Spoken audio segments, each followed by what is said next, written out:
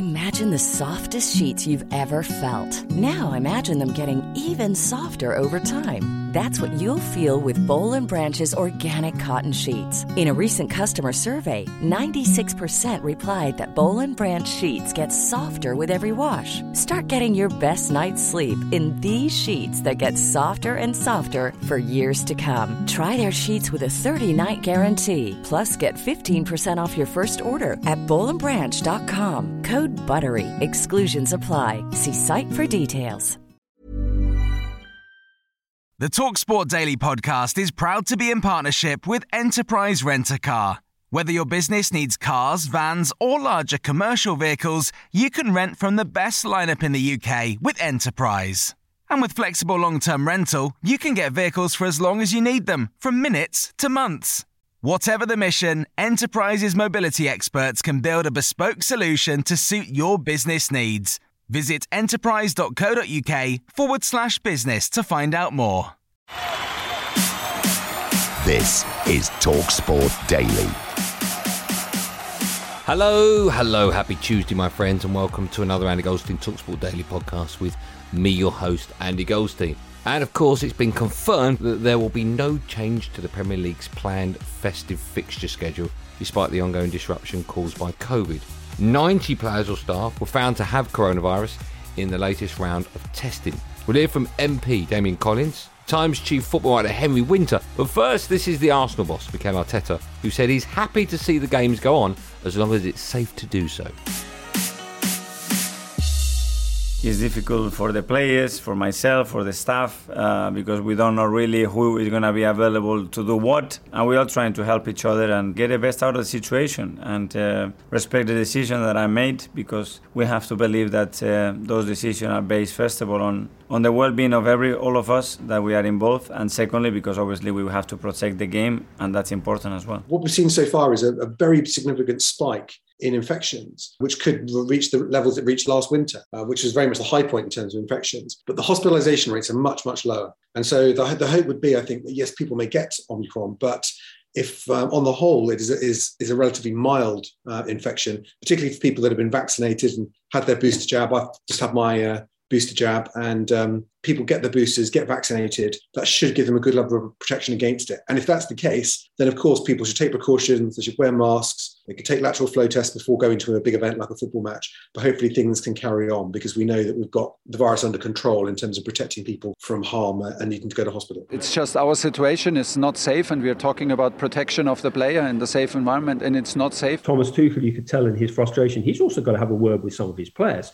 He's got to tell them, you've got to get vaxxed. Because it's not simply about the fact that the unvaccinated are more at risk of spreading and catching the virus. It's the fact that the unvaccinated have to self-isolate for 10 days if they come into contact with someone who's positive. So how does that help a manager? So look, there's a responsibility all round here. No, I'm not surprised that the owners, chief executives want to carry on, but I think they were facing a bit of opposition from their managers, as we heard from Thomas Tuchel, Jurgen Klopp, but the boss is determined to carry on, and as they cannot afford to go through what they did the last time, for games to be off, for them to lose £2 billion in revenue, they have to try and keep it on if they can. But they need the cooperation of their managers and players. The managers are getting a bit twitchy about it all. On now to the fallout from Liverpool's controversial 2-2 draw with Spurs at the weekend. Jurgen Klopp was critical of the officials after Harry Kane avoided seeing a red card for a challenge on Andy Robertson. We'll hear from former Tottenham midfielder Danny Murphy, but first it's Simon Moni Jordan on Clippity Clip Clop. I do think we have to look at the way that he's operating now. He's operating on a level which makes him omnipotent around every aspect of the technical area, whether it's bullying the opposition, bullying the fourth official, bullying the media. Wow. I think I'm not sure it's the first time that you ask me these kind of silly questions. We have today 5 players out. We play with a 19-year-old boy. You ask me this question. I don't like to use the word bullying because it almost invokes dynamics of people being weaker. But he's very, very strong, and he's moving into a territory where I've not seen many managers operate. Like all great leaders and great managers, there are times when they overstep the mark. Mourinho was the worst at it, wasn't he? Fergie overstepped the mark many times. Yeah. Fergie was, the way he went after some of the referees, and even quite cutely before and after days before games and stuff. Your job is to tell the truth, right? That's your job. You can quote me when I'm accurate about things that I've said, I'm not going to have you twisting everything I say. I remember watching Graham Souness years ago operating in a technical area when he was manager of Blackburn Rovers against us, and I thought, whoa, that's a bit strong, some of the things you're saying. And I think Klopp is getting into a territory where his observations, his outlook, his disposition is invoking reactions of people like Arteta, where they feel that they need to get back into the situation where they can control what's going on, because Klopp is such a powerful influence. Great leadership is about having a successful team and finding a way to manage those players and egos the best way possible. And also part of great management and leadership is influencing teams that you play against.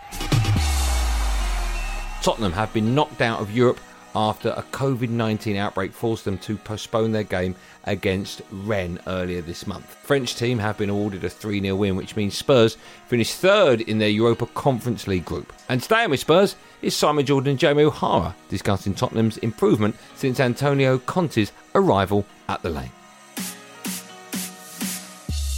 Tactically, how we're set up was so much more organised. You know, the way we squeezed the pitch one side. We was trying to stop Liverpool, switch the play, players all in their right positions. Off the ball, when we're pressing, they're all pressing together. It's a sprint instead of like that sort of laboured half sprint where you want to try and go and win it, but you're not really trying. Spurs, when they're trying to win the ball, there's an edge to them. There's a bite. There's that sort of grit and determination to win it back. And then can we play forward quickly? Every time they won it, I mean, they gave Liverpool a runaround, really. Tottenham Hotspur 1, Liverpool 0, and Harry Kane has his first goal for Antonio Conte in the Premier League at home. Did I expect to see them better? Well, what did we bring Conte in for? Make them worse? Of course I expected to see them better. But do I think this is the swallow and the summer effect? No, I don't. I think Tottenham will still come up short unless they change a whole variety of things. Now, I will wait tomorrow and I will see how Tottenham perform against West Ham. And say, OK, that performance against Liverpool produced an outcome based upon what looked like a direction of travel that was going the right way. Let's see now, because it's a cup quarter-final. This is a real this is a real moment in time. It's a big game. I'm Alan Brazil, and this is TalkSport Daily. Now, England's Ashes hopes have suffered a huge blow with a 275-run thrashing in Adelaide. Despite brave resistance from Joss Butler on the final day, they're now 2-0 down against Australia with 3 matches left. We'll hear from double Ashes winner Steve Hammy Harmison, but first here's England's skipper, Joe Root.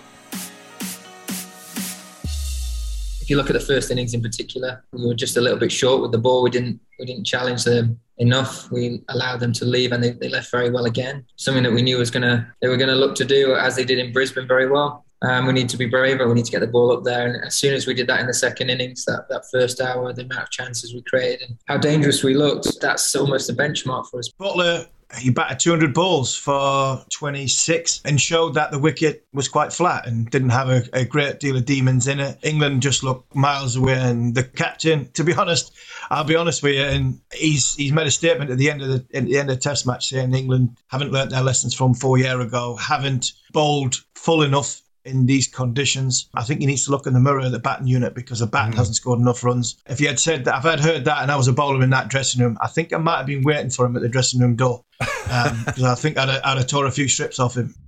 We've getting bowled out on a flat pitch for 232 and 192. That's not good enough. You can talk about bowlers till you're blue in the face, but if you don't score runs in Australia, you don't win cricket matches.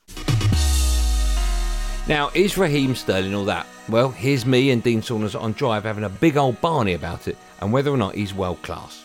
He's brilliant, he's fantastic. I don't think he's world class yet. And it was a tap-in for Raheem Sterling. That's his 11th goal of the season. Raheem Sterling's world class. Yeah, of course he is. This is the toughest league in the world. Anybody who does well in the Premier League, you're doing it at the highest level. Raheem Sterling, over the last 5 or 6 years, has produced the goods every year, and he's proven great player. He can affect any game of football. I wouldn't say he's a great player. Take nothing away. I wouldn't say he's bracket of world class. Well, what is world class? Salah's world class. Mane's world class. Mahrez. I think Mahrez is world class. I think Mahrez is world class. World class. Haaland's world class. Ronaldo's world class. Messi's world class. No, they are freaks. Messi and Ronaldo are freaks. Okay. Lewandowski's just an unbelievable centre forward who just goal machine. Harry Kane's got world class. Harry Kane is world class. Kevin De Bruyne world class. Yeah. Bernardo Silva. Gundogan. I would say Van Dijk. Okay. Yeah, I'll put Van Dijk in that bracket, yeah. Sterling for me is just outside it. No. Why would you say that? Let's ask the creche. Hands up, there's 3 people in the creche. Raheem Sterling, put your hand up if he's world class. One hand's gone out of the three. If he finished playing tomorrow, we'd look back and think he was a world-class player. No, I think we'd think, what a great legend. player. What a great player. He's still a legend, but what a great player he was. That's why we like football. Difference of opinions. That's exactly why. On to the sports by now with Jerry Perry Groves and Jason Cundy. Manchester United should be nailed on for that. If Ralph Rangnick doesn't get Manchester United forward, he shouldn't be anywhere near Manchester United. When he came in, I felt that they would, and I still believe they are going to be the side that's going to go in and get that top four. If you look at their fixtures as well, coming up to March is going to be a defining month for Man United. They play Man City away, Spurs at home, Liverpool away, and they've got the second leg of Atletico Madrid in the Champions League. That run up before that, they've got tricky games, Villa away, West Ham at home maybe, but apart from that, their run is set up for them to be in a pretty strong, comfortable position. Sunderland manager Lee Johnson has been speaking ahead of their clash with Arsenal in the Carabao Cup quarter-final tonight, which of course is live on TalkSport. He reflected on the club's progression since his arrival. I think it's been an honest impact. I think that's the first thing. I can look myself in the mirror and say that I've tried to do all things right. I obviously haven't made every correct decision along the way, but I think we've made more right decisions than wrong. And the progress, hopefully, is there to be seen and to be judged by everybody else. We are on a good run. I think in the league, we're performing well in a really competitive League One this year, despite having some adversity with the amount of injuries that we've had. And obviously it's nice to be on this stage pitting our wits against one of the best teams in the country. I hope that I'm making you proud. Proud.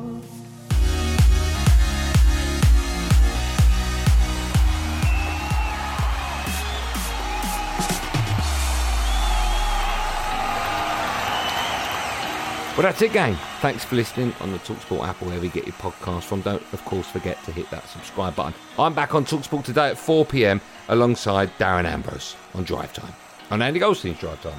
Make sure you listen to that. And a quick reminder, at 7:45 you can hear live commentary of that Carabao Cup quarter-final on TalkSport as Arsenal take on Sunderland. There will, of course, be another one of these Andy Goldstein TalkSport Daily podcasts out first in the morning, so do what you got to do to get it. Until then, thanks for listening. Have a good day, and above all, be safe, everyone. Be safe. That was a podcast from TalkSport.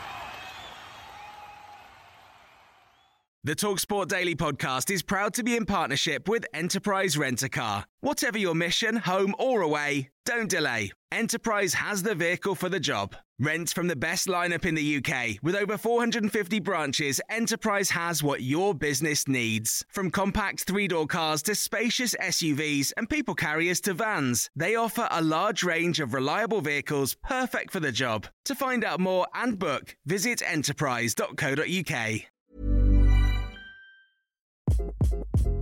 Hi, this is Craig Robinson from Ways to Win, and support for this podcast comes from Invesco QQQ, the official ETF of the NCAA. The future isn't scary. Not realizing its potential, however, could be. Just like on the recruiting trail, I've seen potential come in many forms as a coach. Learn more at Invesco.com/QQQ. Let's rethink possibility. Invesco Distributors, Inc.